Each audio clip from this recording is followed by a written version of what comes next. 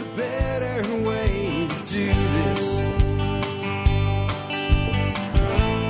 Let me show you a better way. Hi, folks. This is Jack Spirko with another edition of the Survival Podcast. As always, one man's view of the changing world, the changing times, and the things we can all do to live a better life if times get tough or even if they don't. Today is April the 21st, 2017. This is episode 1989 of the Survival Podcast. And I've got a great one for you today because it's the Friday show, right? End of the week. And we have the Expert Council show. Those are always great. And I have a really interesting lineup for you today of not just council members, but questions. And I have the debut of a new council member who I just know is going to be an incredibly valuable addition to what we're doing here at TSP. So what do we have today? We have the ins and outs of buying a vehicle with a salvage title with Charles Sandville. Who's Charles Sandville? Also known as the Humble Mechanic. He has joined the Expert Council. I think you will really like what he has to say on this issue. We have a question on how homeschoolers are going to make friends and have social lives from Mike and Sue Laprise. We have a question for Nick Ferguson on Comfrey. Is it really a dynamic accumulator?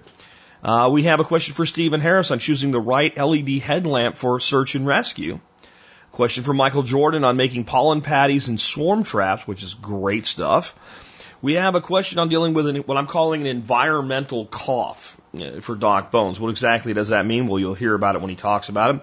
And we have a question on concepts like the alkaline diet, acid-alkaline diet ratios for Gary Collins. And then we have a question for me on the difference between hobbies and legitimate businesses, specifically relating to YouTube creators. So we'll have all of that more in just a bit. Before we get into that, let's go ahead and hear from our two sponsors of the day.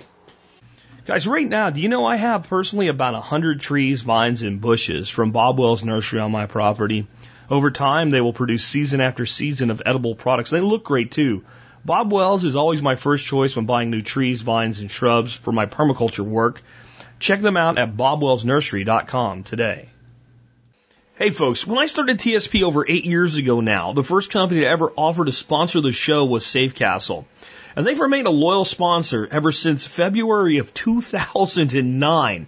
And did you know they give away a lifetime discount membership to all MSB members? They do. And that can save you big money on everything you could imagine for your prepping needs. And with Safe Castle, I do mean everything.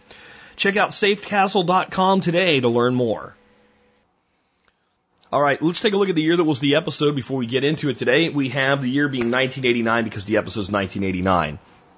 This is a very memorable year for me. I began my senior year of high school this year and then finished in 1990, immediately joined the Army. A lot of the stuff that's mentioned in here I really never paid attention to because my life was heading somewhere and I was leaving childhood things behind, so like the video game stuff. I didn't know that some of the stuff you'll hear about in video games happened in this year. I do remember the big stories, and I remember a lot of what this year was like. And I think it's a good year for me because it's when I can honestly say my life began to change for the better. All right, let's take a look. We have It's a Hit, the World Series earthquake. We have the 1989 coronal mass ejection that causes a blackout in Quebec. First one was from Alex Shrugged. That one, the one on the blackout, is from Southpaw Bend. And we have the current state of gun control and Nerf guns, contributed by Alex Shrugged. Notable births this year. Anton Yelchin, who died in 2016, age 27, was crushed by his car in his own driveway. He played Pavel Chekhov in the Star Trek movie reboot. His driveway was on an incline. His car rolled, pinning him against a pillar. His car was under recall for transmission problem that caused the rolling. In music born this year, Taylor Swift. In TV, Ashley Benson, who was in Pretty Little Liars, Brie Larson in Raising Dad, and Hayden Panette and Claire in Heroes. Don't know any of those people. In movies, sorry, I don't. Daniel Radcliffe of Harry Potter. Know him because my son was nuts about Harry Potter. Lily Collins in The Blind Side. Mia Wasikowska in Alice in Wonderland, and Brenton Thralls, who was in The Giver. This year in film, Indiana Jones and the Last Crusade. It is the search for the Holy Grail. I think every kid saw that year. I did not. I don't think I've seen that movie yet. I think I saw the first two and never the third Indiana Jones movie. I didn't really know that this movie existed. To this day, seriously. Batman, it is the dark. And Look Who's Talking. Bruce Willis is the voice of a baby. And The Little Mermaid, Driving Miss Daisy, and Field of Dreams. If you build it, he will come. This year in TV, the release of Baywatch, Doogie Howser, MD, America's Funniest Videos, Cops, bad boys, what you gonna do?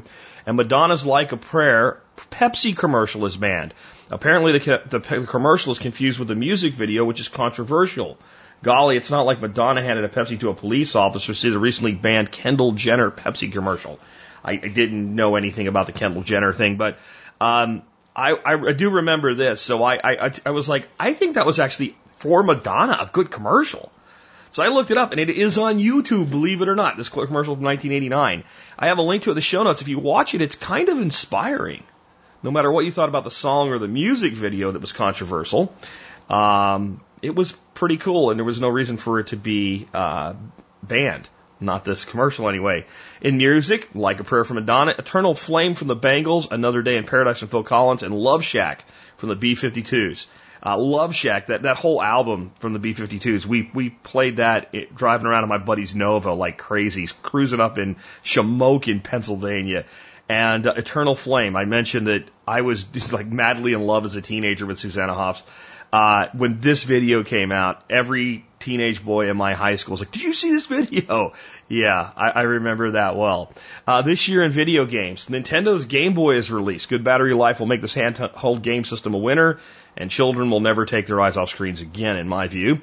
SimCity is released. A game-level editor is turned into the game itself. Populous becomes the first God game. The player acts as a deity, influencing actions within the game, and eliminating the unbelievers. And Herzog's Wii is the first real-time strategy game released on Sega Genesis.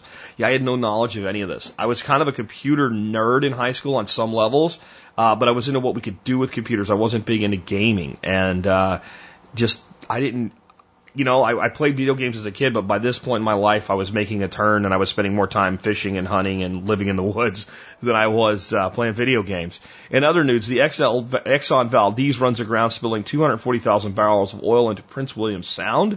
The captain had been drinking. Charles Keating and the savings and loan crisis will cost $200 billion in bailouts.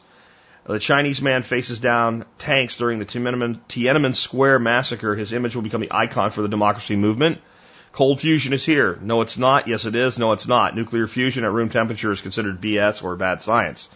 Natural disasters. The world's deadliest tornado kills 1,300 in Bangladesh. We usually don't think about tornadoes outside the United States, but they do happen. Hurricane Hugo causes 71 deaths and $8 billion in damages in the U.S.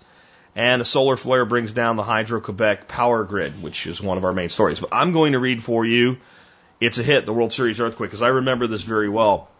Because I was in front of my TV and I was watching this game when this happened. This isn't the big one, nor is it as big as the Frisco quake of 1906, but it's big enough. A 6.9 magnitude earthquake hit South Oakland, California, as Game 3 of the World Series begins, and it is broadcast live in color nationwide. The fans at the stadium are safe enough, but they're not going home anytime soon. The double-decker Nimitz Freeway has collapsed, crushing cars like aluminum cans. Yes, I know, people are inside. Some of them will live, but if the quake had hit on any other day, thousands would have died. Everyone is either at the game or watching it on TV, not on the road. The upper deck of the Oakland Bay Bridge collapses, but only one car is dumped into the lower deck, killing the driver. The rest of the damage is caused by a phenomenon called liquefaction. When the earth shakes, water from below is pumped up into the soil. Depending on the type of soil, and clay is the worst, it will turn the consistency of Play-Doh. The entire first story of one building simply sinks beneath the earth. Other buildings sway and nearly collapse, but they don't collapse. Foundations pull out of the ground. It is leverage caused by the building moving back and forth like a rocking chair. When it's all over, 63 have been killed and 3,757 have been injured. The World Series has saved lives. My take by Alex Shrug. After the 1906 earthquake and fire, all the rubble was pushed off into San Francisco Bay, creating an artificial peninsula. Since that time, the city expanded and built over the rubble. The earthworks on that peninsula were never engineered, so some of the most spectacular damage occurred there. I strongly suggest reviewing the pictures of the damage caused by this earthquake and then look at the number of people killed. 63. It's not a miracle. It's due to local building codes, the preparedness of the population, and in the case of a little luck. If my home in Austin, Texas were moved to California, it would be destroyed in the first major earthquake because it was not built with earthquakes in mind. It would also cost a lot more to build if it was. Indeed. Here's why I selected this one. This is what I remember most about that day. I was sitting in my grandmother's living room, and we're watching the World Series. My grandfather was still around back then, and he loved baseball. And all of a sudden, this earthquake hit. And I remember the pitcher standing on the mound, like putting his hands on his hips, kind of waiting for it to end, because earthquakes just happened in California. And inside the stadium, it didn't seem particularly like a bad earthquake. And it kind of rumbled and it stopped, and I think everybody just thought the game was going to go on. And then we started getting video from what was going on outside. And it was one of those moments, if you saw it when it happened, it wasn't as dramatic as like 9/11 or the Murrah Federal Building bombing, but it was like that. The image in your mind of that freeway collapse, that double-decker freeway just collapsed. And the surrounding damage was, again, it's burned into your brain if you saw it when it happened. I think if you look back at it, you might get a feeling for it, but it's not the same as like seeing it happen. And what I remember most about that day is what people did. There wasn't riots, there wasn't looting. People grabbed ladders off service trucks, put them up onto this overpass. I'm not talking about search and rescue people, I'm talking about average people, climbed up into the rubble and drug their fellow citizens out. It was a bad day, a really bad day, for the people that died, 63. And it was a bad day for the 3,700 plus that were injured. But in my view, it was a good day for America. Because it was a day where Americans actually freaking acted like Americans. We need more of those days, and I wish we didn't always need a disaster for them to happen. It's my take by Jack Spirko. All right, folks, let me remind you that the main way that you can support the work that we do here at the Survival Podcast is by joining the Member Support Brigade, or MSB for short. And you hear me talk all the time about the over 60 discounts that you get, but let me tell you some of the other things you get. How about 9 free ebooks, including Planting Trees the Low-Cost Easy Way, How to Build Top Bar Beehives, Basics of Sprouting, Building an EPAC Kit, Getting Your Household in Order, Building a Traditional Clay Oven, Building Aquaponic Systems, Secrets of Ballistic Strikings, and Squanto's Garden. All of those are free ebooks that you get only as an MSB member. You can also download MP4 versions of many of our YouTube videos. You get zip files of every episode of TSP ever produced. And how about videos of the workshops here at 9 Mile Farm that we do in the spring and the fall? All of that and more available as an MSB member. You can sign up for as little as $5 a month to give it a shot, or $50 a year. That comes out to 18.3 cents an episode. With that, let's go ahead and take our first question of the day, and the first expert council appearance ever of Charles the Humble Mechanic on the ins and outs of dealing with a vehicle that has a salvage title. Charles, take it away. What's up, TSP? This is Charles from HumbleMechanic.com answering your car-related questions. This one comes from Wilson. Wilson's asking about buying a flood or salvage-titled vehicle. He's looking to add a diesel truck to the fleet of cars. This will be a third car for him and his family. And he wants to know what the deal is with buying a salvage-titled car. Is there a deal to be had, or is it really not worth the risk? So, Wilson, great question. Let's talk a little bit about what a salvage title is. A salvage title happens when a vehicle meets a certain criteria. So the most common one really is accident damage. You get in a minor fender bender on an older car, it's really easy to total a vehicle. If it's a newer car, it takes a lot more. Typically for a vehicle to be totaled, which then moves to a salvage title, it has to be about 75% of damage to the car. So a car worth $10,000 takes about $7,500 worth of repair before it's totaled. This actually adds up really quick, and the less value the vehicle has, the faster it happens. Whether you're fixing a brand new car or a 10-year-old car, a lot of the stuff is still going to cost the same. So paint still costs a lot of money. Car parts are way expensive, and it's really easy to get to that value. You guys may remember a while back when Jack's truck was totaled, the cost of the repair exceeded that 75%, so they deemed it a total loss. Jack got his check to buy another car, and then what happens is the vehicle either goes through the body shop and gets repaired and back on the road. Maybe it goes to an auction or something like that in order for it to be either scrapped or become roadworthy again. If they decide to make the vehicle roadworthy again, the title to the car is deemed branded. That means forever and ever, the title will come up with a big old red flag saying, hey, something big time has happened to this vehicle. So if we know the car has a salvage title, it's not a huge deal. If we're not sure, and it may not be a bad idea anyway, we want to run a Carfax on the car. This is going to give you like a life report of the vehicle, where it was purchased, where it's been titled. Some service stations will report to Carfax, so you might be able to see maintenance history.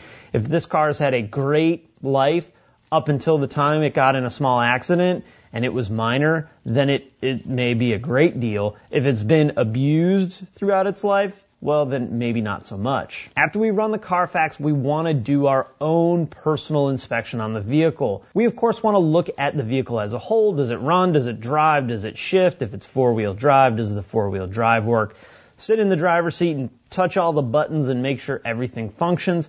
Understanding you're buying an older car, but we want to make sure everything works now rather than figure out something doesn't work down the road. Since the likelihood of the vehicle being wrecked is pretty high, we want to take a look at the gaps in the car. What I mean is the gaps between like the door and the fender, or the front door and the back door, or in the truck case where the tailgate shuts. We want to look at the hood and make sure that it lines up properly. Now you're thinking, Charles, I have no idea what you're talking about. How do I know if it's lined up properly or not? Well, the cool thing about a car is this stuff's really easy unless it's completely screwed up, because you have two sides. So you're going to look at the driver's door, you're going to look at the gap at the back of the door and make sure the top and the bottom are about the same.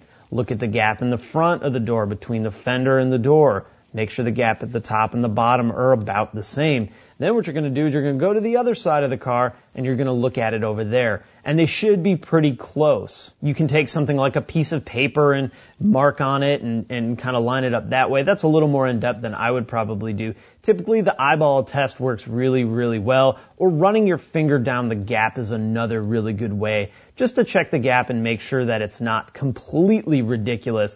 If it's really bad, you'll see it right away. Once your eye goes to those gaps or those body lines, you'll see it right away. Someone with a trained eye will see that kind of stuff from a mile away, in addition to like imperfections in the paint and overspray and paint drips and things like that. But we are buying an older car that's had damage, and a lot of that stuff's not really going to affect the performance of the vehicle. If the car passes that test, our next step is to get it professionally inspected. This is going to be the best $100 to $150 you could possibly spend. Take it to somewhere that knows this vehicle well. This is advice that I always give anyone buying a used car. When you're spending more than like $1,500, $2,000, this is a small investment to make sure that you, A, know all the things that are wrong with the car, B, have the opportunity to run as far away as you can from the car, or C, gives you leverage when you're negotiating the price. And the biggest, most important factor in this is do it before you buy the vehicle. Once you buy the car, it's yours. There's nothing that you're going to be able to do about it. But if you do this before, you at least have some leverage or the decision to not buy it at all. This is probably one of those times that even for the folks that hate going to the dealership, this is the time to go to the dealership, because other than a real specialty shop, a lot of places, the general service places, aren't going to know this vehicle inside and out like the dealerships do.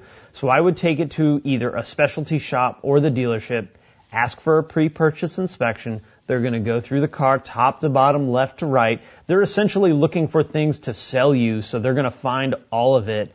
And also let them know that the vehicle's got a salvage title and there may have been damage. Ask for like an accident evaluation or a structural evaluation and have them look at some of those things as well. And if they're really cool, they'll even take you out to the shop and show you what they find. They're going to look at things like where the frame mounts up to the body, all the body parts and how they're bolted up to see what has happened to this vehicle. Another really cool thing about cars is they typically don't lie. They leave witness marks. They leave imprints. You can usually tell when a vehicle's had damage or some kind of repair because it doesn't look right, or a bolt's not painted when it was from the factory, or you can see tool marks on certain parts of the car. So for someone that's a professional, these kind of things really jump out and stand out, and they'll be able to find that stuff pretty quick. We also want to make a phone call to our insurance company.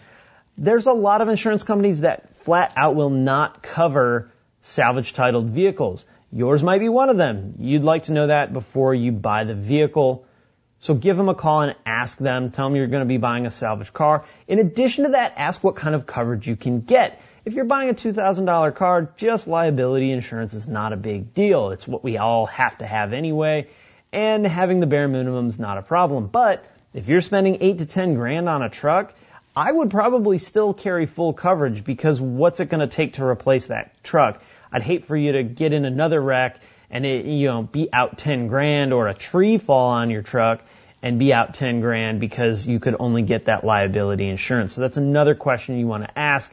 It may be more expensive for the insurance, or they may not cover it at all. So from my standpoint, it all boils down to this. How safe is this vehicle? Was the damage to it structural? If that's the case, I'm not super comfortable. If a rock popped up and hit the oil pan and knocked a hole in it and all the oil spewed out and now it just needs an engine, or it needed an engine, and that was the total loss, fine. I'm cool with that. That's mechanical. That's easy. But when it comes to structural damage, I get really uncomfortable. Remember that almost everything in a car is built around safety. When we start heating metal and cooling it or welding new pieces on, now it's not the way it was from the factory. So we don't know that it's going to behave in a collision the way the vehicle was designed to behave. If you open up the hood and look along your fenders, you'll see little ridges and bumps, and who knows what they're for. Well, they're actually for accidents. They're actually meant to absorb and slow down that impact, so it's not all transferred into the cabin and then into you. So when a vehicle's repaired, even if it's repaired really well and looks nice, you don't know that the structural integrity is the same as it was from the factory. Things down to the radios are designed with safety in mind. On most modern cars, the radio buttons, if you whack on them hard enough, they'll actually collapse into the radio. And they're meant to do that, because if they didn't do that and your face hit it, then it's going to collapse into your face. So safety is so important, and it's so ingrained in modern vehicle design that anytime we start screwing around with it and making certain repairs, it can affect the second accident in a lot different way than the first accident was. So it's not usually the first accident I'm worried about. It's that second one that it becomes a problem. And we want to make sure we're not putting our family in a position that can be a bad one because the vehicle's not behaving the way it was designed. So I hope I haven't completely scared you off of doing this, Wilson. I think it's actually a way you can save a bunch of money, but personally, I wouldn't really seek out the salvage titled truck. I would seek out one, and it might cost you $2,000 more up front. But odds are, if you even follow a lot of those steps that I gave you for the salvage truck, odds are you're going to have a better quality product. Unless you have an in somewhere and you know someone that rehabs these kind of things, then it might be a huge savings. But I would look for one without that branding on the title before I seek out one that is branded.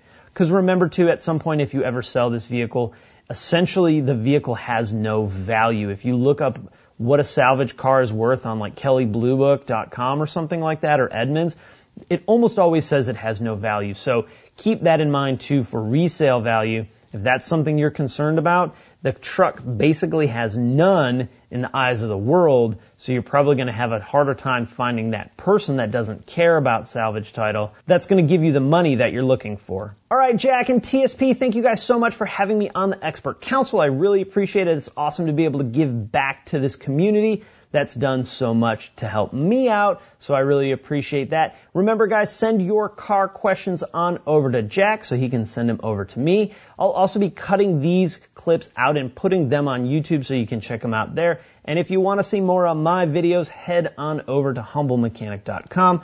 You can check them all out there. Guys, thanks so much. I appreciate you, and I'll talk to you next time.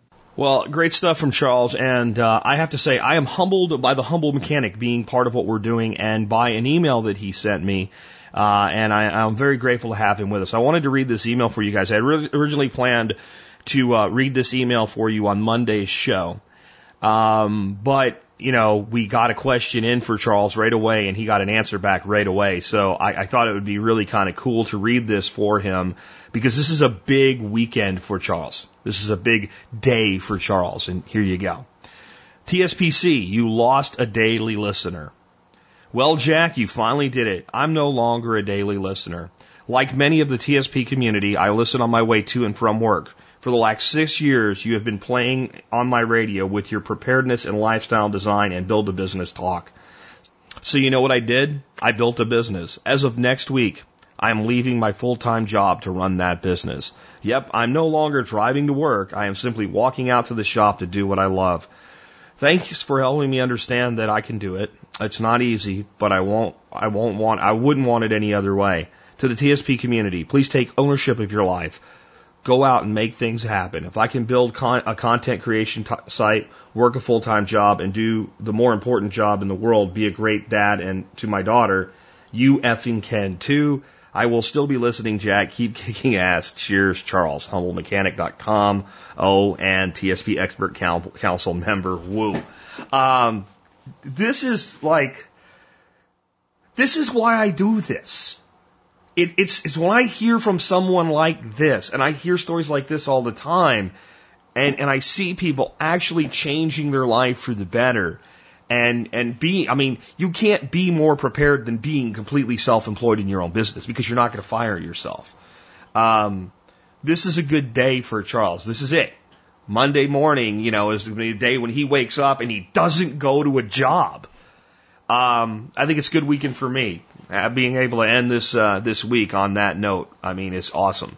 But we still got a lot of show left ahead of us. So what do we have up next for you? We have a question now for Mike and Sue Laprise on homeschooling from a standpoint of, well, how's the kid going to make friends? Because we have a couple, and one member of the couple's not in on this because the kid has to make friends. How would you ever make friends as a homeschool kid? How are you going to get socialization? Mike and Sue, take it away. This is Michael and Sue Laprise with HaloBySue.com, designing the life you'd love to live. For the Expert Council. Hi, Jack. One of the great values of TSP to us is listening to old episodes. We don't watch TV, and as MSB members, we get to download the oldest podcasts. There's so much timeless, valuable information for this city boy who never had those opportunities growing up. It's just valuable information that I just listen to over and over again and absorb it. And I want to thank you for it, Jack. It's been life-changing for me. Anyway, today's question comes from Corey. Corey has a son who's turning 5 in June, so he's getting to be kindergarten age. And Corey and his wife are running out of time to talk about this later, which is, if they homeschool, how will he make friends if not in school? So the first order of the socialization question really comes down to the family dynamics. So you can have an antisocial kid in a homeschool family, in a public school family, and it really depends on how the parents interact together with their children, with their extended family. So the first rule of socialization is to teach your son how to be a friend. And that happens at home. So at home, within your family, you want your child's best chance of a healthy socialization to be a healthy family. And there's the simple skills we all know that are good that we forget, and that is manners, saying please and thank you, learning how to share. And one of the concepts that's sadly lacking in our culture is there isn't always more. It's a great thing to teach your kid before they ever hit a group or a playground to know all those things. And one of the fun things that we've been doing in teaching our younger kids now is, in the permaculture world, there's the, caring for earth and caring for the people.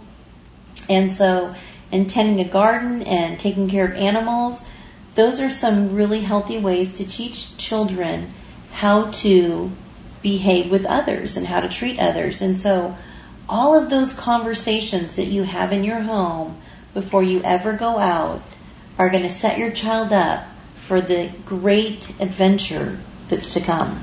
So there are lots of opportunities to have to learn to make friends and to find friends, even when homeschooling. So if you live in the city, a lot of those opportunities are word of mouth. You know somebody, you find somebody who's homeschooling, and they'll tell you about things. If you live out in the country, and Corey lives out in the country, he lives about 100 miles from us, and we live in the country, and so for us, Facebook tends to be a place where a lot of homeschool families find meetups. The internet is the fastest starting point today. Google homeschooling wherever you are in Texas, and you'll find information, usually in your town, that'll talk about meetups for homeschoolers, and it'll tell you what time they meet. A lot of those meetings are at local parks. There are a lot of other opportunities that are paid organizations, so scouting. And I know Corey had some concerns about the religious aspects of scouting, but we find that scouting isn't all that religious. So we have two sons who are Eagle Scouts, and our third son just wasn't interested in scouting. He liked camping, he liked the activities, he didn't like the scouting program. And scouting has different feels to different troops. So some troops will be very conservative, some troops will be incredibly liberal. So you can try those out, especially at, I think it starts at 6 years old for scouts, and you just go and try a few troops or packs at that age until you find one you like. And remember that scouting isn't just an hour a week. There are campouts, there are field trips, so there is a lot of times to make friends, and if you make friends, then you start meeting up with those friends outside of the paid organization. Another organization would be something like 4-H. Most 4-H programs started around 8 years old. They do animal husbandry, they do gardening. Ours here locally, they have events at the local shooting range, so they do shooting, they do archery. Corey mentioned that his son isn't interested in sports, but he's just turning 5, and I think that might be too early to tell. So for us, I played basketball when I was younger, but we're not really a sport family except for a swim team. So all of our children did swim team, and for us that was important because it's a great life skill. It allowed us to feel comfortable with them around water because they're strong swimmers. And there's also individual sports like cycling and hiking, archery, riflery. There are lots of opportunities to meet other kids and develop relationships. So the plus side of events like scouting and 4-H and a sporting group is that when people pay to belong to the group, they tend to be more consistent. And that's really helpful in developing friendships and, knowing that when your kid shows up, that there'll be his friends there that he's used to and he's looking forward to seeing. So, again, with the scout troops or even in 4-H programs, that you're going to find that some of them are more award-driven, where it's all about the awards, and others are more skill-driven, where really the focus is on learning the skills, and the rewards are really a secondary aspect of the program. And so whatever type of program fits what you're looking for, you'll be able to feel that out by going to a couple of events.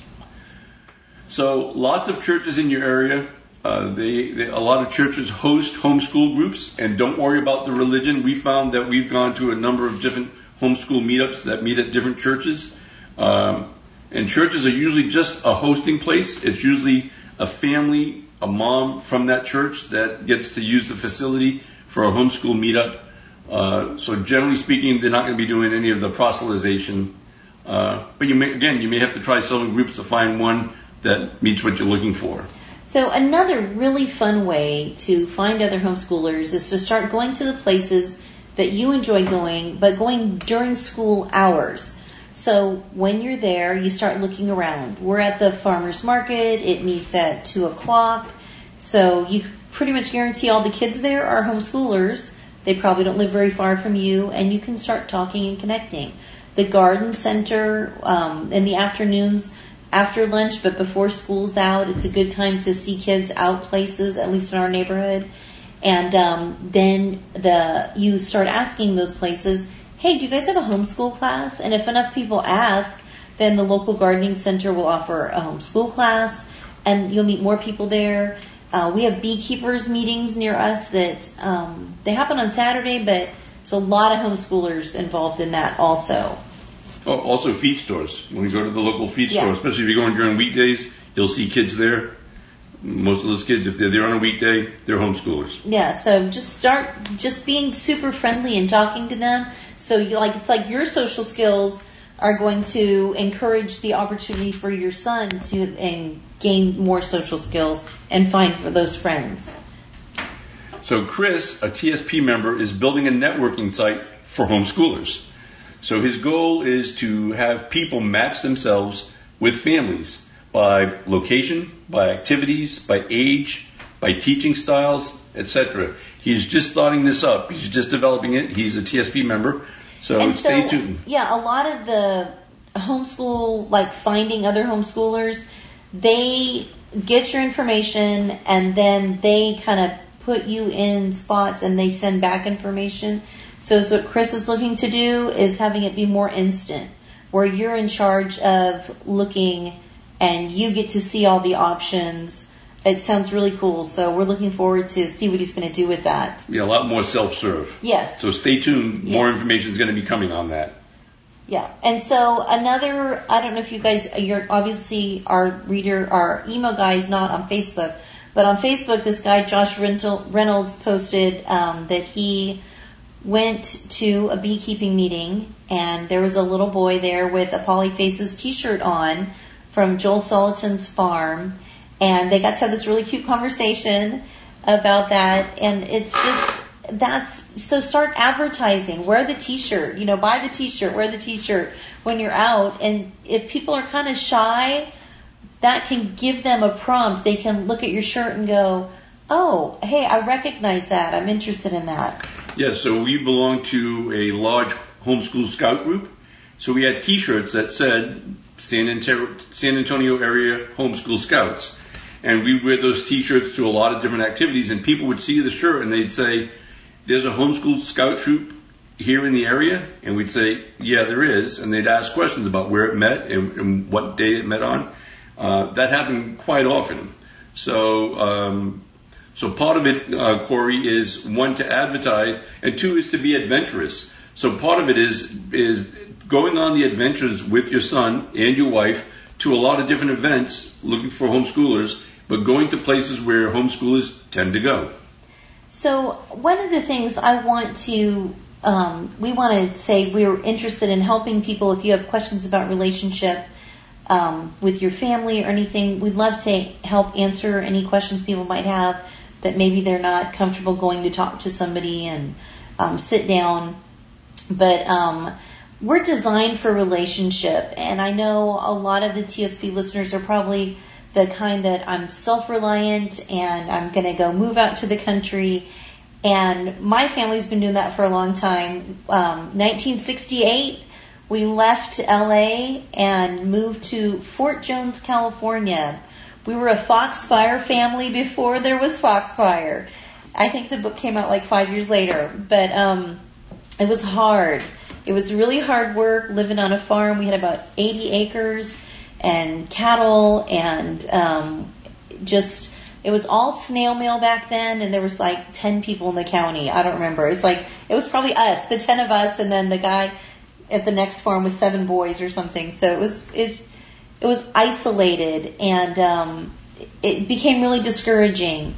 And my parents, moved back to LA to make more money, and then when I was 11, we moved to an organically farmed couple of acres in Oregon, because 80 acres was too much.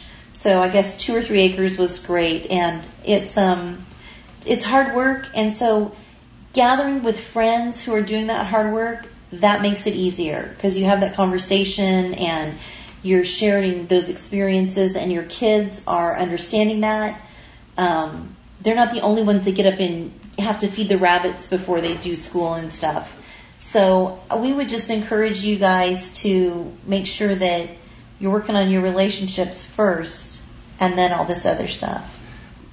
Yes, so what I'd like to end it with is this. So a lot of times we know people who have decided that they want to homestead, but the husband and wife's definition of homesteading are 2 different things. Yeah. One of them thinks about, well, we're going to move out to the country. And the other person thinks about, we're going to have a small farm and we're going to do all this work. And they don't have an agreement on that. And when they move out to the country, one of them is doing all the work and the other one is thinking, I just wanted to move out to the country. I don't want to be doing all this work. And so you got to get your together. I've said that before. So as a husband and wife, you got to get in agreement. You got to be as one. Anyway, Corey, I hope this answers your question. Again, this has been Michael and Sue Laprise with HaloBySue.com for the Expert Council. Jack, thanks again for everything you do for our great community. Before we move on, I kind of want to add to this one just a little bit from a philosophical standpoint. If you look around in your life, you probably associate with a lot of people every day that you don't consider friends. You might go to work, if you work for a large company, you might know 50 to 100 people on a first name basis in that company, like who they are, where they sit, things like that. But do you have anything to do with them outside of the confines of work? And the answer to many of those people would be no. You might have some people that you know through work or from school or things like that you consider friends. But if you look at the real friends in your life, many of them will have come to your life in just a huge variety of different ways. Maybe you met them, as somebody, that you worked with, but maybe not for the same company. Like I had a really great friend that unfortunately passed away. That the way I met him was I hired him as a fishing guide, and we ended up just hitting it off when we were great friends. But the point is that friendship is the purest expression of voluntary association that there is. So when we decide that we want to be somebody's friend, that we want to hang out with somebody, that we want to share parts of our lives with them, that we want to help them, that we want them involved, and we want them to meet our family and things like that. And we end up building a group of friends, and we want this new person to get along with our existing friends because they're part of the group now, that type of thing. It's pure voluntary association. Well, if you think about it, a huge component of public school, government school, is involuntary association. People that don't want to be around each other are forced to be around each other. That's not necessarily a good thing, especially if one of the two is the weaker one that's picked on and preyed upon by the others. As a homeschooler, you have an opportunity to expose your child to tremendous numbers of people and let him choose the ones he wants or she wants to voluntarily associate with, rather than being forced into artificial, hierarchical situations where if you don't happen to be at the top, it's not good, and the closer you are to the bottom with shit rolling downhill, the more shit falls on your kid's head. I think we think ass backwards, like, how will they ever make friends? I don't know, take them to a park. Do you have a neighborhood? Are there kids that play in the neighborhood? The way that we made sure my son made friends when we moved to the neighborhood that we lived in Pennsylvania is we asked around, is there any other kids about his age? We found out there was one, and with a younger brother and a slightly older brother. Well, that's great. So, like we said, go introduce yourself to him. I don't want to. But I didn't ask you if it pleased you, would you please go do so? I said, go over there and introduce yourself to him. And he didn't want to go, and we were having dinner. And he was chewing his food. He's like, I'm not going till I'm finished with my last bite. He chewed this thing like bubble gum for 5 minutes trying to avoid it. I'm like, I don't care anymore. Get up, go introduce yourself to this kid. His name's Zach. He came back 5 minutes later, I don't think his feet touched the ground, and grabbed a basketball and went out, and they went out to play basketball. I had promised him when we moved, since I was pulling him out of his group of friends, that I would put a basketball court up basically for him, because I had to pave the driveway, so I had done that. And they became thick as thieves for 3 years until we moved from there. You make friends because you have something in common, not because you're forced in a room with people. What you actually end up with in school is groups of friends who then single out other kids and pick on them. It's a huge problem. Bullying's a bigger problem today than it was when I was in school. I can tell you that. The stuff that goes on today never happened when I was in school, and there was still quite a bit of bullying and picking on and social order and stuff like that. And it's completely artificial. There's no place other than school where the behavior that goes on there is acceptable. You can't tell me there's any place else where if you're sitting at your desk minding your own business and someone's calling your names or throwing shit at you or telling you we're going to beat you up later, that there's any place else where people would say, just work it out, just be nice to each other. Okay, Johnny and Billy, you shake hands and make nice. There's no place else this is acceptable. It doesn't happen anywhere else. So this whole concept that socially children are better off in government schools is bullshit programming. It's absolute bullshit programming. And we just need to get out of it. We need to stop thinking that way. It's like, if kids can't make friends without school, then how do they make friends during summer vacation? I mean, some of the best friends I ever had, we spent all our time hanging out during summer vacation. We didn't go to school together. Just saying. People make friends because they want to, not because they're forced to. Just a different way to look at it. Okay, I got a question now for Nick Ferguson on comfrey. Is it really a dynamic accumulator, or is that all poopycock? What do you call it? Hokum. Nick, take it away. Hey guys, Nick Ferguson from homegrownliberty.com calling in to answer a question on comfrey, and this question is comfrey really a dynamic accumulator, or is this just a myth? Well, I think that's a great question, and to preface my answer, I'm going to say that I'm a big believer in knowing and understanding the proper definition of a word. And to do that, we have to look at the actual definition and not just make one up or just assume we know based on the context.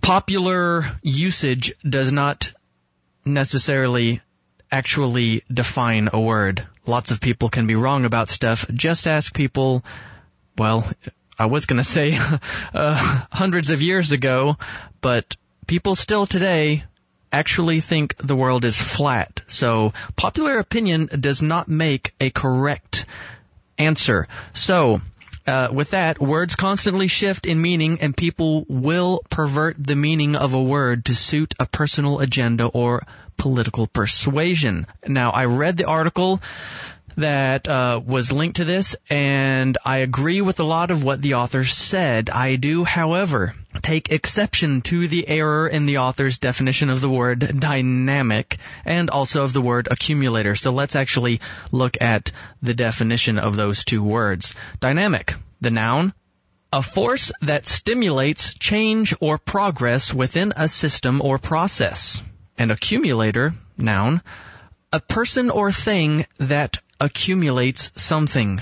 So literally defined, a dynamic accumulator is, in this case, in this context, a plant that accumulates something that stimulates change or progress within, in this context, an ecosystem. Does that mean it's magical? Nope. It doesn't mean it's super special or magical. It's not a lightsaber. Every plant will dynamically accumulate materials in an ecosystem. That's what they do. They grow. They transform energy from the sun into material that, when decomposed, will build soil. Some plants accumulate more proteins than others. And what happens when protein breaks down? Well, it turns into a high nitrogen decomposed material.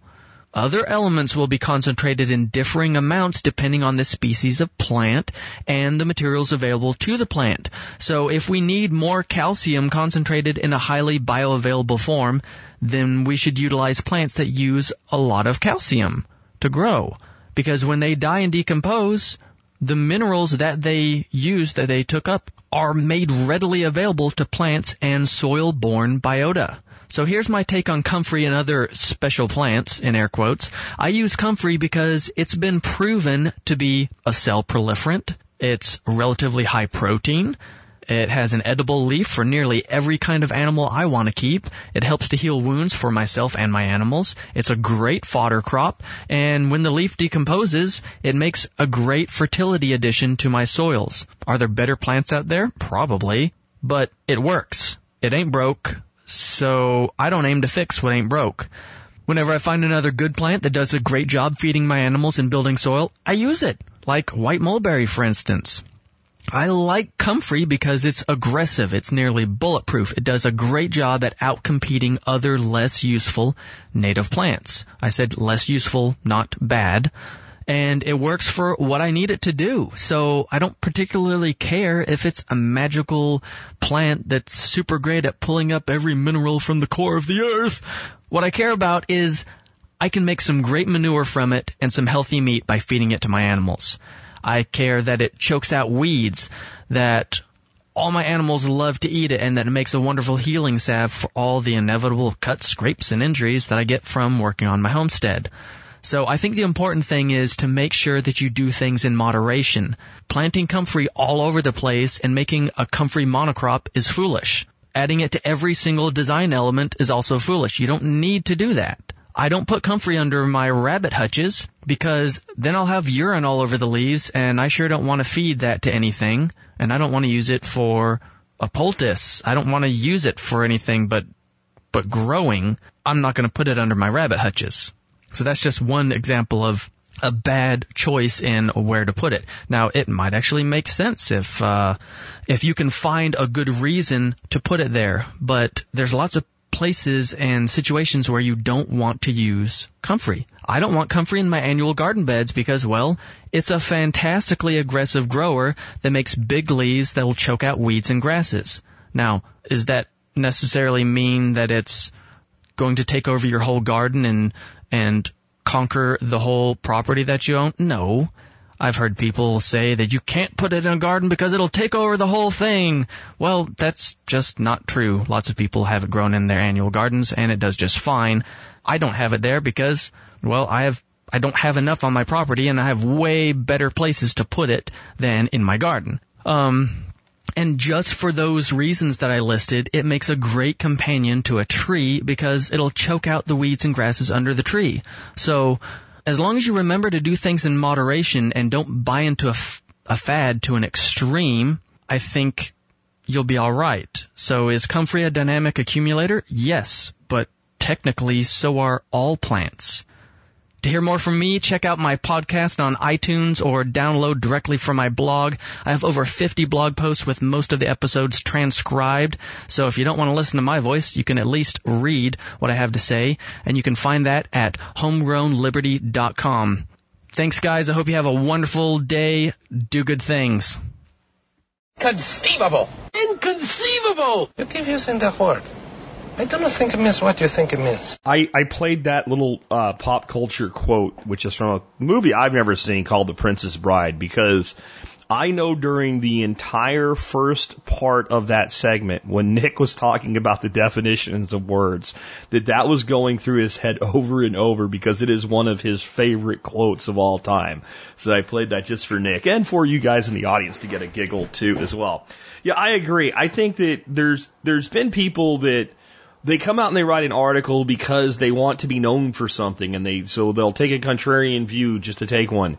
And I do think maybe permies and organic agriculturists as a whole might have made a little bit bigger of a deal out of what comfrey does as a dynamic accumulator than it really is. But having looked at this a great deal and looking at the research done by Dave Jackie and Eric Tosemeyer in their books that they did together, and looking at the minerals that are in comfrey, when it does its thing and you harvest the leaves, it does accumulate some minerals that many other plants do not, like manganese and silicon. So that's what people that are actually not talking out of their ass mean when they say it's a dynamic accumulator. What they mean is not only does it do what all plants do, but there are certain other minerals that it's good at accumulating that are generally not so bioavailable in the ecosystem to other plants. That's all. But that's a lot. That's a big deal. And like Nick said, I grow comfrey the same way. It does so many things for me beyond dynamic accumulation that it's one of the most useful plants on my homestead. Next up, I have a question for Stephen Harris on LED lights, headlights, specifically for search and rescue. Hi, this is Steve Harris calling in to answer your question. I have a question from a guy who's got 2 first names as a first and last name. So I don't know what to call you, so I'll just pick one and say Farley. Farley emailed me and Jack and said, I'm looking for recommendations for a headlamp. I need an LED headlamp for my volunteer search and rescue team gear. Well, thank you, one, for being a volunteer. I prefer something that won't break the bank, ideally has adjustable output and red light. Farley, you don't need a red light, okay? But the other features are nice. It doesn't have the top strap, which you can cut off, Farley. A lot of them have the top strap. I know a lot of people that cut the top strap off. And preferably runs on AA batteries. I'll have a few things to say about that. I found tons that fit what I want, but are AAA powered.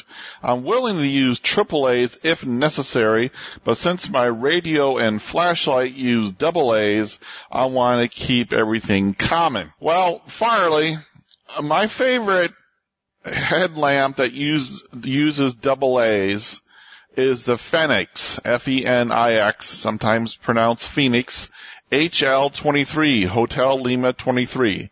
It's about $35 on Amazon. It runs off of one AA battery, has variable brightness, and it does not have a red feature. This I put in my stuff when I travel. If you've seen my videos, I got a special video out. If you get any of my current videos, you get the one that has me showing you my illumination and power and communications bag that I take with me when I travel by car. Definitely a good 56-minute video that you get with any of my videos that you buy. So anyways, it runs on one AA battery, and the main reason I take it with me when I travel is because you can always find AA's everywhere. I got rechargeable alkaline and lithium AA's with me when I travel, but if I'm ever going to buy or scrounge for batteries, I'll probably find AA's, and then I can use them in the headlamp. That's why I have the AA headlamp when I travel. Now, search and rescue is pretty damn serious stuff, and you need a damn serious headlamp for it. Now, there's no one more serious in the world when it comes to headlamps and flashlights than spelunkers. These are the people who go into caves and, go for miles in the caves. There is definitely no natural forms of light. Their favorite that they commonly use is called a zebra, Z-E-B-R-A, like the animal. You can find quite a few of these on Amazon. Now they have one that comes with one AA headlamp. It's a right-angled headlamp, so it looks like a flashlight with the light emitting part coming out at 90 degrees. And it goes onto your helmet or into a holder, and that is your headlamp. So they got one that takes AA, takes a AA, and it's about $70. They have one that takes an 18650, and they have one that takes CR123s. Don't ever think of using CR123s in anything that you do. AA's and 18650s beat the crap out of them. So, congratulations, Farley. You're now with the big boys now. You are now in search and rescue. That means you need to have a big boy's flashlight and headlamp, and you need to use a big boy battery. That is going to be a lithium-ion 18650 battery. Now, according to me, my policy on light, there is 3 types of light out there that you need. There is emergency light, which is light that you use for searching for a lost child. That's as bright as possible so you can light the world up and find that lost child. There's room level light that lights up a room so you don't trip over anything and you can see where you're going, and it can be dim or brighter, but it lights the room up, not an area that you're pointing at. Then there is necessary light, which is a necessary amount of light to do a job. This would be like for, say, the amount of lighting you need to read a book would only be a couple lumens. You don't need to have a 300 lumen flashlight to read a book. You need to have one that can do 1, 2, 3, 4, 5 lumens, and you'll be fine. Now, search and rescue is the real deal. This is emergency light. And for this, you're going to want nothing but an 18650 based battery. I am a reserve sheriff deputy in my local county. If you want to find something personally rewarding, see if your local county has a sheriff reserve. Not all do, many do. You will never, ever learn more about your personal rights than after you take that course. Mine was about 230 hours of class over 5 months. Pretty easy, just Thursday nights and a few weekends. You do not get paid. You're like a volunteer firefighter, no pay. You do it for the service, for the good of the community as a way to give back. Well, I carry a gun, badge, bulletproof vest, baton, pepper spray, qualified with tasers, and my flashlights are on my duty belt. It is entirely possible that my life, or my fellow deputy's life, or the life of the people I am protecting might depend upon whether my flashlight works or not. So what I'm telling you here about what to get and to use is what I use and what I tell my brother deputies to use on duty, knowing that if SHTF, our life could depend upon the tools on our belt. Oh, and just for fun, my boots, duty belt, gun, mags, vest, and uniform weigh 26 pounds. Walk around in that in the summertime. Now, while Zebra has excellent 18650 headlamps, I use the Nitecore HC30, Nitecore, Hotel Charlie 30. This is a true 1000 lumens flashlight, but I commonly use it only on the second of 5 levels of brightness. I use this in combination with my Nitecore SRT5 Sierra Romeo Tango 5 flashlight. It is also an 18650 flashlight. It does any brightness from a 0.1 lumens all the way up to a true 750 lumens. It's got a little ring that you turn linearly and it brightens and it dims the light. The SRT5 is also an 18650 flashlight, so it's using the same food I feed my headlamp. I keep my headlamp in my duty pocket. I keep my flashlight on my belt. The flashlight is the one I use first. If I have to go, if I need both hands for what I'm doing, like helping a paramedic with someone who's injured, which has happened, then I put my headlamp on so I have both my hands free.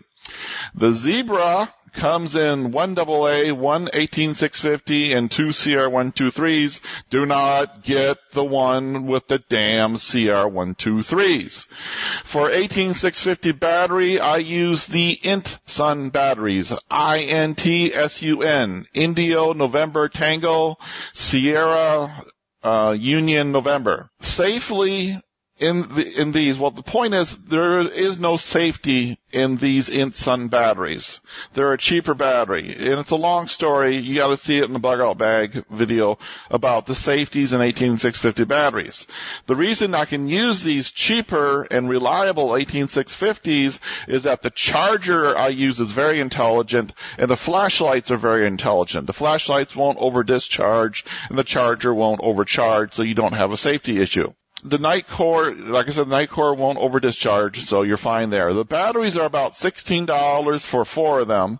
To hold your spare batteries and to keep them safe, and you need to get the power packs. POWERPAX 18650 battery holders. Less than $10, and it holds 18650s in perfect safety. For charging use, the Nitecore D4 is what I use. NITECORE David 4. Get the one on Amazon that comes with the 12-volt cable and the 120 or 240-volt wall cord. It's about $32. The Nitecore will recharge any nickel metal hydride or any lithium-ion battery. If you want to go smaller and cheaper than the $32 D4, then you want to still charge 18650s. I highly recommend the XTAR VC2 Plus. That's XTAR, X-Ray Tango Alpha Romeo, Victor Charlie, the number 2 plus. It charges 2 18650s at a time, and it runs off a USB port for power. So it can also work as a USB battery, and will use an 18650 battery to recharge your cell phone. So it's 2 is 1, 1 is none. Want to see this in action in incredible detail? Go to my Stephen Harris videos and get the cell phone video at cellphone1234.com. It's one of the best videos I have ever made, and you'll never ever have a dead cell phone, your lifeline, ever again, no matter where you are in the world. Stay away from the overpriced stream lights and O-lights. These work much better, the ones I've told you about here. I can't emphasize enough how important your cell phone is for your lifeline, plus how important SHTF reliable light is when something happens. I have an incredibly detailed tutorial on batteries, all types, at bugout1234.com, and 14 ways to keep your cell phone charged all the time, anywhere in the world, at cellphone1234.com. Contact me with any questions on this or any other subject. My email box is open to you and everyone all the time. It will be in the upper right of Stephen1234.com. Thank you so much. Talk to you later. Bye. Good stuff from Stephen Harris there. I have a question now for Michael Jordan on pollen patties, making them and how long they last, and a little bit on swarm trapping as well. This is Michael Jordan, the Bee Whisperer of a bee-friendly company in Cheyenne, Wyoming. I'm taking your questions on bees, apiary management, and the making of meads. My question is, Michael, I know it's not time to start feeding bees yet. However, I have pollen patties left over from last year that have been stored in an airtight container and wrapped in cellophane. I'm wondering if it goes bad. At what point should I throw it out and replace it with new pollen for spring feeding of the hives? How do I tell when it's no longer good for the bees? Thank you, Jeff in Michigan. Jeff, you have pollen patties from last year and you want to use them. Go for it. Make sure you check that there's no mold on them and they're not wet, or when you thaw them out that the patties are not like runny goo. The shelf life of a patty is 6 months, and that's if they're dry. If you put them in a cool place and store them for a very long time after that, they start losing protein levels. Now you can store them in a freezer for a long period, but when you defrost, the patties are going to be very soft. As long as they're not freezer burned or all fuzzy looking, I would go ahead and use them. The patties do not have to have any medication in them, and they don't have anything other than probably just sugars, carbs, proteins, and pollen. Now, the best time to put out patties, I feel, is mid-March. And that really gets the queen thinking that there's pollen going on, and it's going on strong, and she needs to be laying more bees. We tend to think that our colonies only need sugar, but they also need pollen. But aside from the fact that only larvae require it, pollen availability differs from nectar availability.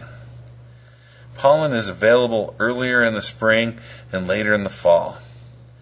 We've all seen bees collecting pollen with snow on the ground or in between winter storms. Hell, my bees are still bringing in pollen now and then in mid-November due to warm spells. And sometimes I can even see them in February, just coming out to do their little runs of defecation and looking for water. Stimulation of the brood productivity too early may not be wise, so don't just always keep adding pollen patties. Remember, you don't want your colony population to peak before the nectar flow. If you build up your colony too soon, you will have a cajillion bees with nothing to eat, and this isn't good. I tend to start in March with pollen patties and use a little sugar feed to go with it. In April, I give the last round of pollen patties, and I go with a strong syrup feed before going into the honey flow. And that helps them out for the beginning of the year. I'm making sure that I have large populations mid to the end of May. I have an open pollen feeder out there so the bees can keep getting pollen, but when they're hitting flowers so much, I don't see too much of them in the feeders. Now make sure you have a lot of water from March till November. Not only do your bees need feed, pollen, sugar, when there's not any around, but you also want to make sure they have a good sense of water. Now, I think your pollen patties will be just fine. I think that if you're looking to preserve them, I think you did just fine. So, Jeff, I think that you're going to do well, and just make sure you do not keep your pollen patties for more than 2 years. They will go bad because they will lose all their protein loss that they need for the bees. That's one reason why you're using the pollen patties, is that you're looking for a way to build protein for bee nectar flow. That when you're looking for this nectar flow and the pollen to make bee bread, the queen lays more larvae, feeding the larvae for larger population growth. Now, if you choose to make your own, I'm going to go ahead and include a link in this segment, and then that way you can look it up and see how to make some pollen patties. You know, you can order them from Man Lake, Dannett, Western Bee Supply, Brushy Mountain Bee Farm. I mean, there's lots of places. But you can make your own, And there's a simple recipe for it that I'll include in a link that you can watch a YouTube video and kind of see how to make them your own using different types of like grains to go with some bee healthy.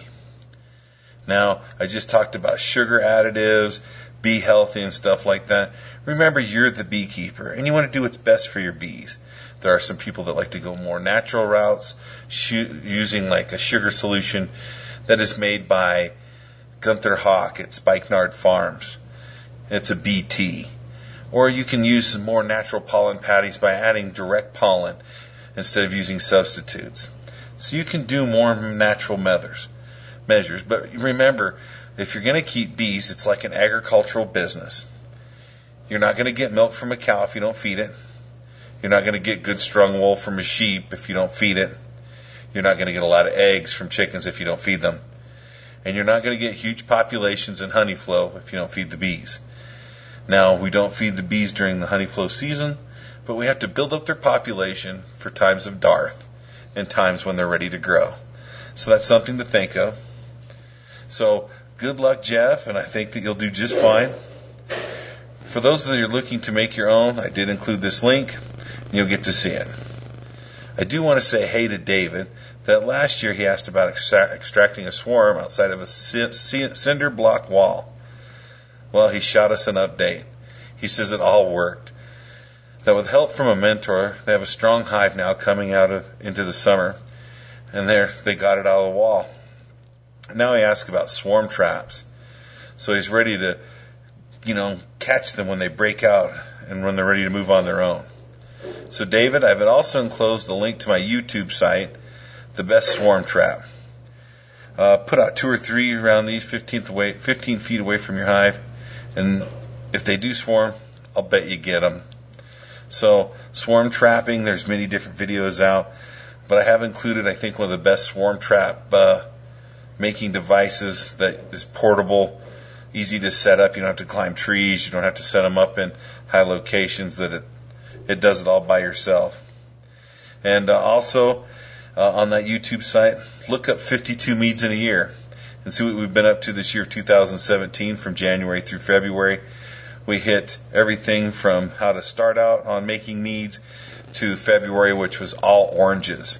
We're going to be hitting March now and using apples. So, I've had a lot of great replies on it. And the really cool one that I think people are really liking is our Bloody Valentine mead that we put out. So thanks a lot for your questions. You got your pollen patties, you got your swarm trap, and you're going to be able to make some meads here coming this new year. As always, I'm Michael Jordan telling you to buy your honey from a beekeeper you respect. Buy it from a cottage industry because we all have to start someplace. And always, man, hey, help your fellow man. If one day you're going to need help too. And that one act of kindness to one person may not change the world, but it may change the world for that one person. Great stuff from Michael Jordan. I do have his links in the show notes. Next, I have a question for Doc Bones on a cough that only occurs when the guy's spending time in his RV. Let's hear from Dr. Bones on that. Hi, Joe Alden, MD here, also known as Dr. Bones of the survival medicine website doomandbloom.net, now with over 900 articles, videos, and podcasts on medical preparedness. I'm also the co-author, along with my lovely wife, Nurse Amy, of the 700-page, third edition of the Survival Medicine Handbook, the essential guide for when medical help is not on the way. This week's question for the Expert Council comes from Michael, who writes, when I return from a weekend in my caravan this winter, I have a bug out 2 acres in humid Western Ireland, which I visit most weekends. I find that I spend a few days coughing afterwards, a dry hacking cough with sometimes clear phlegm, but no signs of infection. In other words, no yellow phlegm. I have an electric blanket. I'm pretty sure the caravan is the source of the problem because I don't get the cough if I stay at a nearby hostel. I'm not a smoker. Any idea why the caravan may be causing the cough? Michael, to get a better idea of your issue, I sent you an email and appreciate your response. The caravan you describe is a recreational vehicle, and these are sometimes difficult to keep pristine. As such, they may accumulate mold or microbes, especially in humid weather. This may cause infectious diseases in some cases, but also allergic reactions in others. Your issue might be either. If it is an infectious problem, I would suspect a fungus more than a bacteria or virus, which could reside in your air vents or on a pillow you mentioned seems somewhat damp. As you seem to be worse every time after spending time in the vehicle, improve, and then relapse after using the vehicle again, an allergy or other response to mold could easily be the problem. Although your phlegm may be clear, it doesn't completely rule out infection, and certainly not a sensitivity to an allergy-causing substance. As exposure to some molds may be quite dangerous, it's important for you to be evaluated by a physician. Have some studies done on the phlegm. You may not be required to take antibiotics, but it might be appropriate to avoid exposure to the recreational vehicle, which both of us suspect is the problem. Maybe it's time to trade it in for a newer model.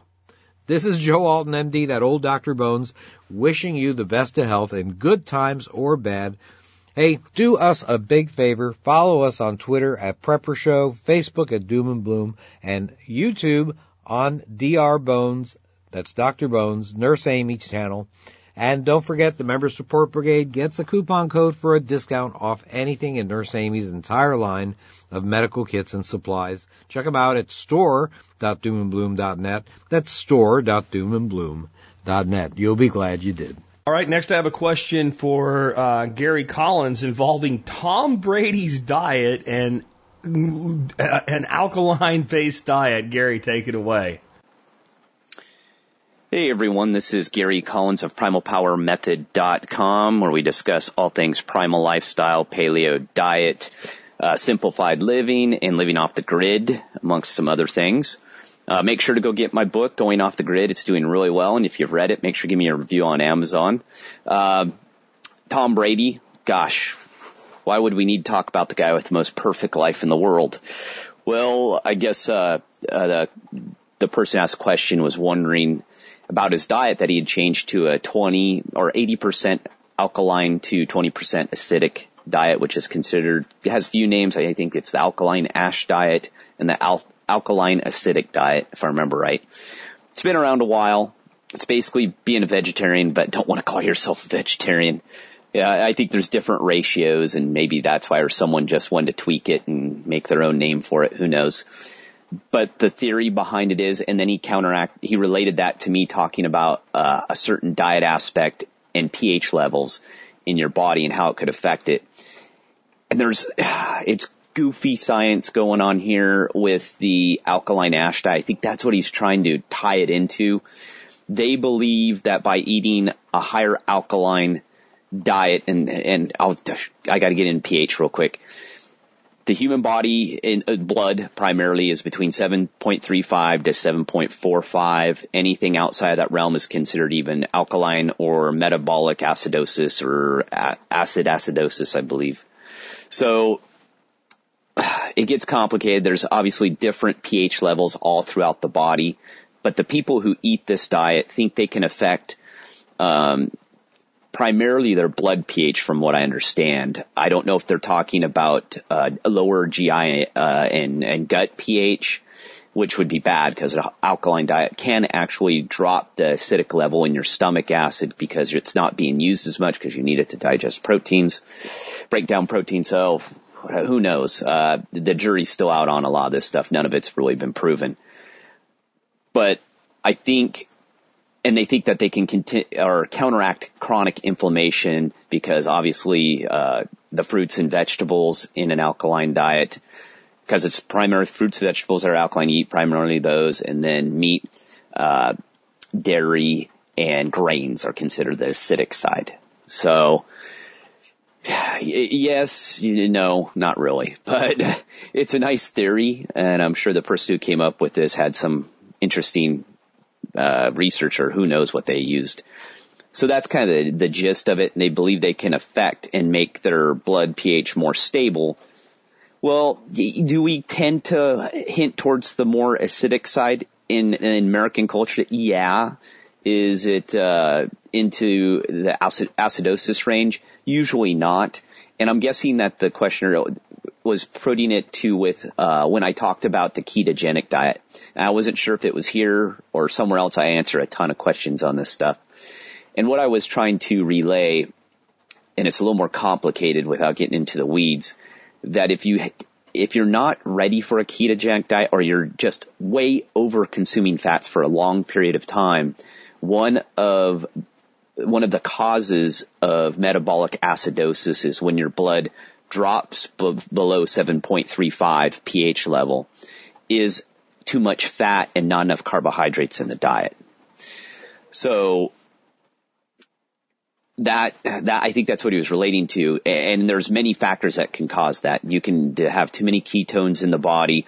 You could have basically hereditary hypoglycemia, low blood sugar, which can cause that as well.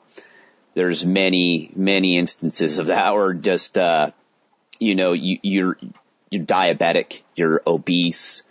So taking and going from 0 to 60, or not having the ability to process ketones properly, there are people who do have that problem. That's where you can go into an acidosis state. So I think that's what he was getting at.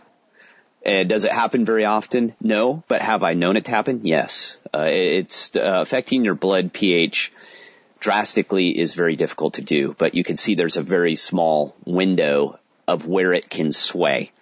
But the theory is it'll be more stable.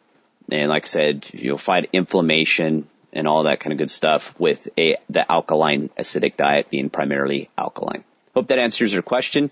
Guys, make sure to go out and listen to my new podcast, Old Dudes, New Tricks. It's doing really well. And if any of you think you got something to share, make sure to get a hold of us and fill out the contact form. Thanks. Gary is a lot kinder than I am with this whole freaking pile of bullshit, because that's what it is. This whole acid alkaline crap is a big pile of hokum bullshit. And when anybody starts talking about it, I just assume that whatever comes out of your mouth next is not worth hearing because it's bullshit. It's been proven to be bullshit. You can go into a state, like Gary said, of acidosis, but only a little bit before you're freaking dead. If you move your blood pH significantly in either direction, you die, like all the way dead in the ground, Undertaker sucking your guts out and your blood out and burying you in a hole. You're dead. This is stupid. It's nonsense. It's bullshit. It's fake information. It's false. And what you have is a quarterback trying to springboard a diet book for his supermodel wife, and neither one of them know the square root of F all about nutrition when it comes to something like this, because you can't, because it's bullshit. There you go. That's my short answer to that question. I think Gary probably agrees, but was being a little more diplomatic about it than I am. But it's crap. It's nonsense. It's not true. It's proven false over and over again. You can't do it. You can't change your blood freaking pH by what you freaking eat. It's bullshit. All right. Let me calm down now. Let me calm down now because I got to answer your question back and clean up as I always do here on these Friday shows. I thought this one was interesting, and I thought it would make a good one, given all that's gone on lately. Me getting involved a little bit with Patreon, pushing the YouTube a little bit more. Charles, the humble mechanic, joining us, who's built his business, yes, through his own site and all, but really YouTube being the foundation, content creation component of his business. And I got this question and thought this is a good one for today. And even though it talks about YouTube, it's really not a YouTube question. I know the person asking it really thinks it is, but we'll expand it as we read it. So here it comes from Arturo. And by the way, this is exactly how to do a question if you want to get it through my screening. Question. Do you think a YouTube channel as a hobby could be turned into a legitimate business even if the revenue from it never becomes profitable? That's the whole question. Details. I know when done correctly, a hobby can generate income, which can help pay for something you already enjoy doing and can offer advantages even if it never turns a profit. So I wonder if that can or should be applied to YouTube. There seems to be primarily three types of content creators on YouTube. Hobbyists who just do it for fun and don't care if they ever make a dime. Those who try to earn a living from it but are struggling and or failing. And three, those successfully earning enough to make it a full-time job business. I would like to hear your thoughts on this. Well, actually, there's a fourth kind of person doing it on YouTube that you're missing there, Arturo, and that is the person that is making a profit, but it's not enough to have a full-time income. That would be me. $300, $400 a month. I mean, it's a little piece of my business. So let's talk about this concept of a legitimate business. Is something you do in perpetuity without ever making a profit a legitimate business? No, it's not. It's not in the real world, and under the microscopic lens of the IRS, it's absolutely not a legitimate business, which I suspect in some way is getting to the heart of what you're talking about here. So while this actually pertains beautifully to YouTube, and we'll use it in the illustration, I want you to understand this is true of any business.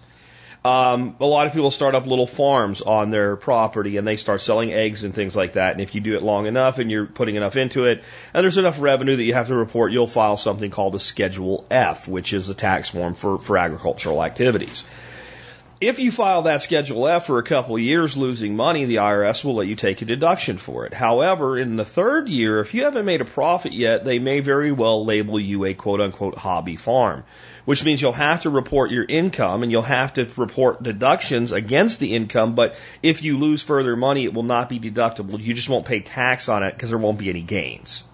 So if you lost $1,000 your first year in your farm business, you file your Schedule F with your Schedule C, your 1040, all that stuff, the IRS is fine. You lost $1,000 in business. That's a legitimate loss if you ran it with the intent of making a profit. And the second year, well, okay, you did it again, but you're still intending to make a profit. Your third year, no. Sometimes they'll let it squeak by, but they might come back and hit you retroactively. For a business to be considered legitimate by the IRS, generally they want to see a profit 3 out of the last 5 years. So that's something to think about if you're thinking about this from a tax standpoint. However, there are other ways to do things. If you have a business that's a legitimate business that makes profits, you can do things within it where an individual segment of the business does not make a profit, but it's all filed as that business's revenue.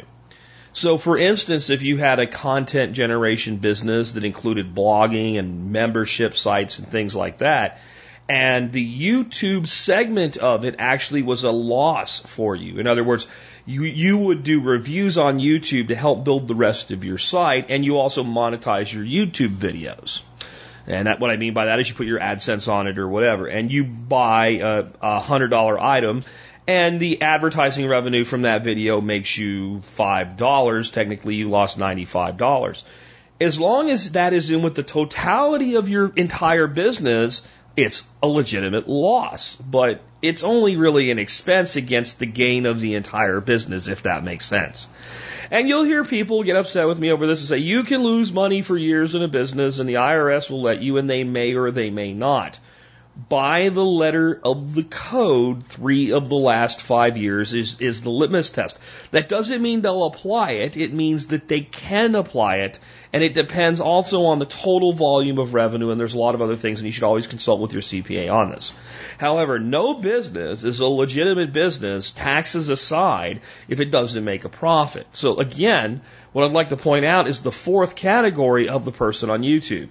They're doing it as a hobby, but yet their videos are successful enough to make them some money. And that might be $400 or $500 a month. And if they don't have a lot of overhead and costs and expenses, that's $4,800. Let's say that they have $1,000 a year in expenses. They make about $3,000. It's a legitimate business. Now, can you come up with other expenses to apply against that income? And the answer is almost always you can. I want you to think about this with the tax code. The tax code, if we stack it, is like from the floor to the ceiling high. It's like 9,000 pages or something like that. About 25 of those pages tell you how much you have to pay, and the whole rest of it tells you how to get out of it. That's what the tax code is. That's why a good CPA is worth his or her weight in gold. Okay? But again, you can't lose money every year over and over again and continue to claim a business as a loss and get away with it in perpetuity.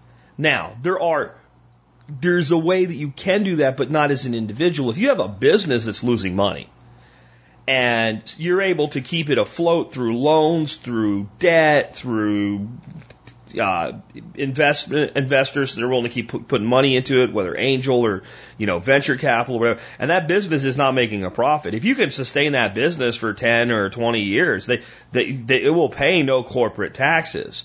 But if you're doing that and it's your full-time endeavor, you have to be paying yourself a salary out of it, and you're going to pay tax on the salary. You can't turn around and use the deduction from the corporation off of your income, right? You can do it once or twice, but you can't do it in perpetuity. That's just how it works. So what you're really asking is, I think what you're asking here is, can a person... I really have a hard time understanding what you're asking, honestly, when I really think about the totality of this, because you're using the word profitable. That's what makes a business legitimate, is that it has a profit. That at the end of the month, the end of the quarter, the end of the year, that there's some kind of return on the money put into it. Otherwise, it is just a hobby. It is just an expense. But I think that we can set this other goal, I guess is where I'm going with it. We can set this goal of not all businesses need to be something that we take into a full-time income level that allow us to walk away from our job if that's not what we want them to be. They can be more of a side hustle. That can put extra money into the family kitty every year. Let's look at it this way. So imagine that we can get a business. I don't care if it's on YouTube. I don't care if it's blogging. I don't care if it's taking people fishing on Saturdays. I don't care what it is. But we can get a business to the point where it makes us $500 a month. $500 a month. And let's just say by the time we're taxed on it, we're left with $500. We're actually netting a true $500 gain into the family budget. And how much do you need to do that? It depends, because every family has different tax consequences based on their income and things like that. So let's examine a person that's 20 years from retirement that says, I'm going to make something happen in my life, and I'm going to build a business that puts $500 a month into the family kitty, so to speak. And since we're a couple decades away from retirement, it would make a good idea that we just take that money that we've been able to exist on without having it, and we're just going to throw it in a retirement account, and we're going to expect a return of 7%, which is fairly conservative. Most financial liars use a much higher number. Of course, I do call them liars. If you put $500 a month away at a 7% return for 20 years, it's $260,000. Is that legitimate? Even if it never becomes walk away from the job money, right? Is that legitimate? I'd say that's pretty legitimate. If we do that for 30 years, it's $610,000. It's like, 60% of $1 million. They could make it, assuming that you're saving other money, that could really make a very comfortable retirement now, couldn't it? And this is why I say that everybody should be working on building something as a side hustle. And then you have to determine what you want to do with that side hustle, with that extra money. Do you take that extra money and do you put it back into the business to keep growing it? If you believe in the long-term viability and growth and total return on the business, yes. If it really is just a side hustle, if it's not really going to grow, but it's sustainable, then we need to sequester that money, at least, for a year at a time. At the end of the year, we can just open up a separate savings account, put that money in there, look at it, shine it up every once in a while, but let's not just throw that into the budget, because if we do, what happens next? This is where people that actually should be getting ahead get behind. Very much so. What happens is all of a sudden, we're making $500 more a month. Well, when we extrapolate that out across a year, that's a $6,000 increase in salary. Now, what happens if something goes wrong, or we decide we can't do it anymore, or some sort of revenue platform change happens, has been known to happen, or whatever, and that money's now gone? It's just like getting a $6,000 pay cut at work. If we've ratcheted the family budget up to match that, we have a problem. If we've been putting it away, we still have a nice nest egg, and we can figure out what our next side hustle is. So this, to me, is how we have to approach these side businesses, hobby businesses, whatever you want to call them. There's only a certain number of people who are, honest to God, going to put the shoulder to the grindstone, knuckle down, and do the hard work necessary to take one of these types of, content creation businesses or any business and turn it into a real full-time income. But there's a whole lot of people that can do things that are quick and simple and put money in their pocket. One of my good friends named Chris lives up in Ohio. Many of you know which Chris I'm talking about. You know, he does bees, and he doesn't do bees the way Michael Jordan does bees. He doesn't have hives all over the place. He doesn't do a lot of honey. He has a whole bunch of hives, and he makes more bees. And every year he splits his hives, and he makes, let's say, 50 nuke colonies, the starter colony for new hives. Say 50. Those sell for about $200. So that's $10,000. And the way he sells his nukes is he doesn't ship them. He doesn't go out of his way to do anything. He puts out some local advertising and says, hey, if you want a hive or 2 or 5 or whatever, they're first come, first serve on a list. They're being sold this Saturday. Come pick them up. And in one day, somebody shows up, a bunch of people show up, whatever, to get rid of them all, and they all sell out every year. And they all go away, and he's done for the year.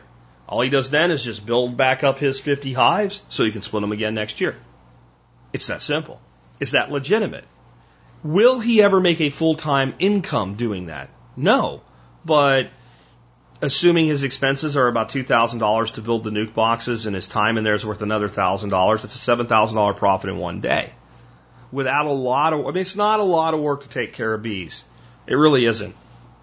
Some sugar water, make sure their housing's proper, and especially in certain, like he's in a great climate. There's a huge, natural amount of nectar flow available for a huge part of the year there. And since he's not trying to make honey, his life's a lot easier as a beekeeper because all he's doing is making more bees. And that's just, the reason I'm telling you that story is what I'm trying to get across to you is there's so many people that are just trying to figure out how to do one thing to make a little bit of money. And it's important that you do it the first time because when you do, you become a person like Chris or a person like Jack, where there's always something. There's always something that you can do to put an extra $2,000, $200, $5,000 in your pocket this year. And you end up having to decide which ones am I going to do based on how much I enjoy doing them, how much they return, and how much time that you have. And you prioritize. If this is going to put $10,000 in my pocket and this is going to put $1,000 in my pocket, and they take about the same amount of time, unless I really, really hate the one for $10,000, I'm doing that. I have to really hate it. Like I have to hate it like my face in a cheese grater hate it to not do it for that kind of spread. If it's 2 versus 3 and I hate the 3 and love the 2, I'll probably go do the 2. Because I have the luxury of doing that because we see things that way. And so when you start talking about a legitimate business, even if it's not profitable, what I'm really trying to say to you is your mentality is wrong. Now, if you actually mean can it become legitimate and profitable even if it's not something that sustains you with a full-time income, the answer is absolutely yes. I hope that makes sense. Great question, really, though maybe I hope I came at it the right way in understanding what you were asking. Well, guys, I hope you enjoyed today's show. I really do. And if you enjoy our show, please consider supporting us. One of the ways you can do that, there's a banner on the site now that says support my work on Patreon. If you don't want to be an MSB member, but you'd like to kick in a little bit, you can kick in $1 a month. I mean, for the programming we provide and all of the other things that we do as well. And then the other thing you can do is you can support us by doing your Amazon shopping at tspaz.com, tspaz.com. That's where we post all our reviews of Amazon items. And there's a link there you can click on over and see the Amazon deals of the day. And you can just search and buy whatever you were going to buy anyway, and you're supporting our work when you do that. But today I do have a really cool review for you. It is the Ent Sport saltwater fishing pliers. I know what you're thinking, Jack, you don't live on the ocean and you fish in the salt water like once a year. Why do you have saltwater fishing pliers? Because here's the secret. They work in freshwater too. It's not like they're like, oh, can't use them, it's fresh. No, really, the reason I use saltwater pliers is because every fisherman probably has a rusted ass pair of cheap needle nose in their tackle box that they'll eventually throw away and throw another cheap pair of needle nose in there. It will be rusted by halfway through the season. These are built out of aluminum and stainless steel and tungsten. Translation, they don't rust and they don't corrode. With a little bit of maintenance, they will last a very, very long time. They're not cheap, but they're not expensive. I mean, when you think of good tools generally cost a few bucks. These are not really expensive. They're $24 with free shipping on Prime. So that's not too much to pay for a really good tool, especially something that if you're a fisherman and you're going to use them often. They're also multifunctional. They have a little pick-looking tooth thing at the end. It's for opening split rings. If you're a fisherman, you know why you need that. If you're not a fisherman, you probably don't need these pliers. They have a tungsten carbide cutter, which means it holds its edge really well.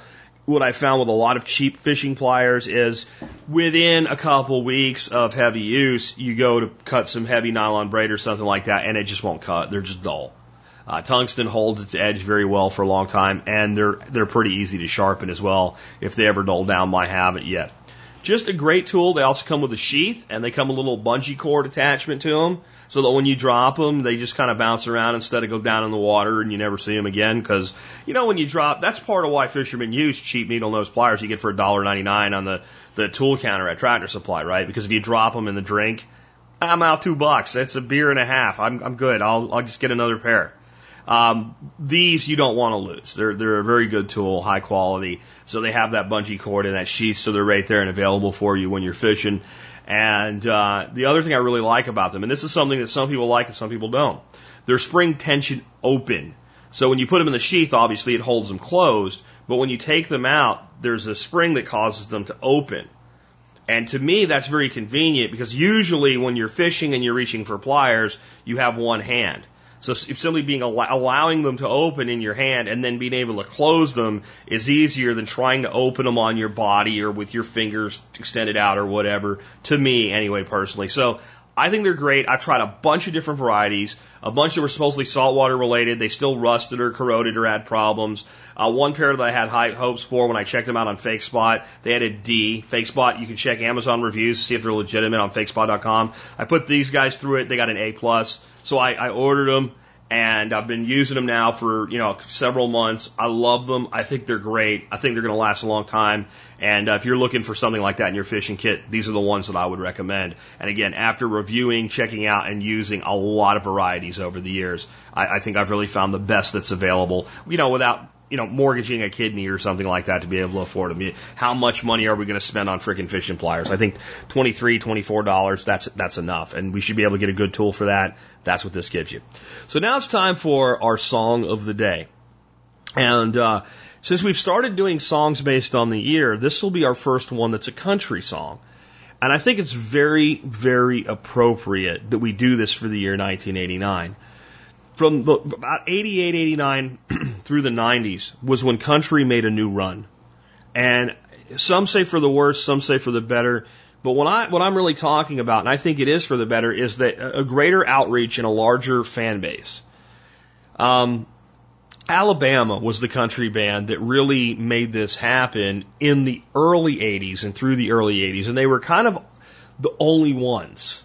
They were the only, there was like, if you didn't really like country, but there was some country you would listen to, it was probably Alabama. And in the late 80s, early 90s, more and more artists started to come out and fuse a little bit of kind of rock and roll, of classic singer-songwriting, think Dan Fogelberg type stuff from the 70s, into a new version of country music. And some of it was crap, and some of it was very, very good. And probably the biggest rock star, if there's rock stars in country music, to come out of this period was Garth Brooks. And this song is from Garth Brooks this year, and it's an incredibly wonderful song. And I couldn't think of a better song to end the week with on a Friday. This is a perfect Friday song. And John Adam, who's put this list together for me, could not have known this was going to be a Friday. It just happened to be the song that he picked, but it worked out perfectly. And it's called If Tomorrow Never Comes.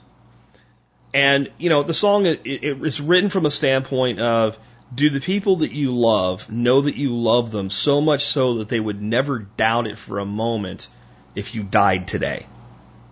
They would never look back and think, I wonder if they really cared. That they would know for the rest of their lives, every day of their lives, that you loved them and you cared for them. That's a strong enough message in of itself. But you know me, man, I'm big on the dash thing, right? When they bury you, they're going to put you in the ground. There's going to be 2 years. There's going to be the year you were born, the year you died, and a dash in the middle of that dash is you. And to me, that's what this song's really all about. What are you doing with your dash? What are you doing with your dash? Are you impacting people's lives? Are you making the world a better place? Are you doing things for yourself and for others? Are you making your family more stable? See, when we start taking a walk toward liberty and individual freedom, When we start doing that, we start moving forward, we start pushing ourselves forward, when we do these things, we are not just helping ourselves, we are helping our families. There is no doubt that if something tragic happened, if I get hit by a gravel truck, on the way to the pick materials up place, and lost my life today, that my wife would have more financial stability in her life because of the hard work I've done building this business than if I was still working as a regional sales vice president for Fluke Networks, making what many people would consider a very good income and having a job that most people consider would be a really great job. Where there's a lot of bullshit in it, but there's also a lot of going out to restaurants and hanging out with people and playing golf and, it's basically a smoozer job. That's what you're doing. You're out smoozing people and making sure that all your distributors are happy, making sure your reps are doing their job. It wasn't really physically hard. It was just emotionally draining. But taking the steps to do something like this, and it doesn't matter what it is. It might just be that you're, transforming your homestead into some sort of food producer or whatever it is, but teaching your children how to do that. So that when they're gone, when you're gone, whether it be soon or hopefully way into the future, not only they are left with the knowledge that you loved them and cared for them, but you loved them and cared for them enough to teach them how to live, to teach them how to provide for themselves and their family, so that can be passed on from one generation to the next. Great song for this weekend. Hope you enjoyed today's show. And if tomorrow never comes, I hope that you're leaving a legacy behind. With that, this has been Jack Spirko with another edition of the Survival Podcast, helping you figure out how to live that better life if times get tough or even if they don't. Sometimes late at night, I lie awake and watch her sleeping. She's lost in peaceful dreams, so I turn out the lights and lay there in the dark. And the thought crosses my mind, if I never wake up in the morning, would she ever doubt the way I feel about her in my heart? If tomorrow never comes, will she know how much I loved her? Did I try in every way to show her every day that she's my only one? And if my time on earth were through, she must face this world without me. Is the love I gave her in the past gonna be enough to last if tomorrow never comes? 'Cause I've lost loved ones in my life who never knew how much I loved them. Now I live with the regret that my true feelings for them never were revealed. So I made a promise to myself to say each day how much she means to me, and avoid that circumstance where there's no second chance to tell her how I feel. 'Cause if tomorrow never comes, will she know how much I loved her? Did I try in every way to show her every day that she's my only one? And if my time on earth were through, she must face this world without me. I gave her in the past gonna be enough to last if tomorrow never comes? So tell that someone that you love just what you're thinking of if tomorrow never comes.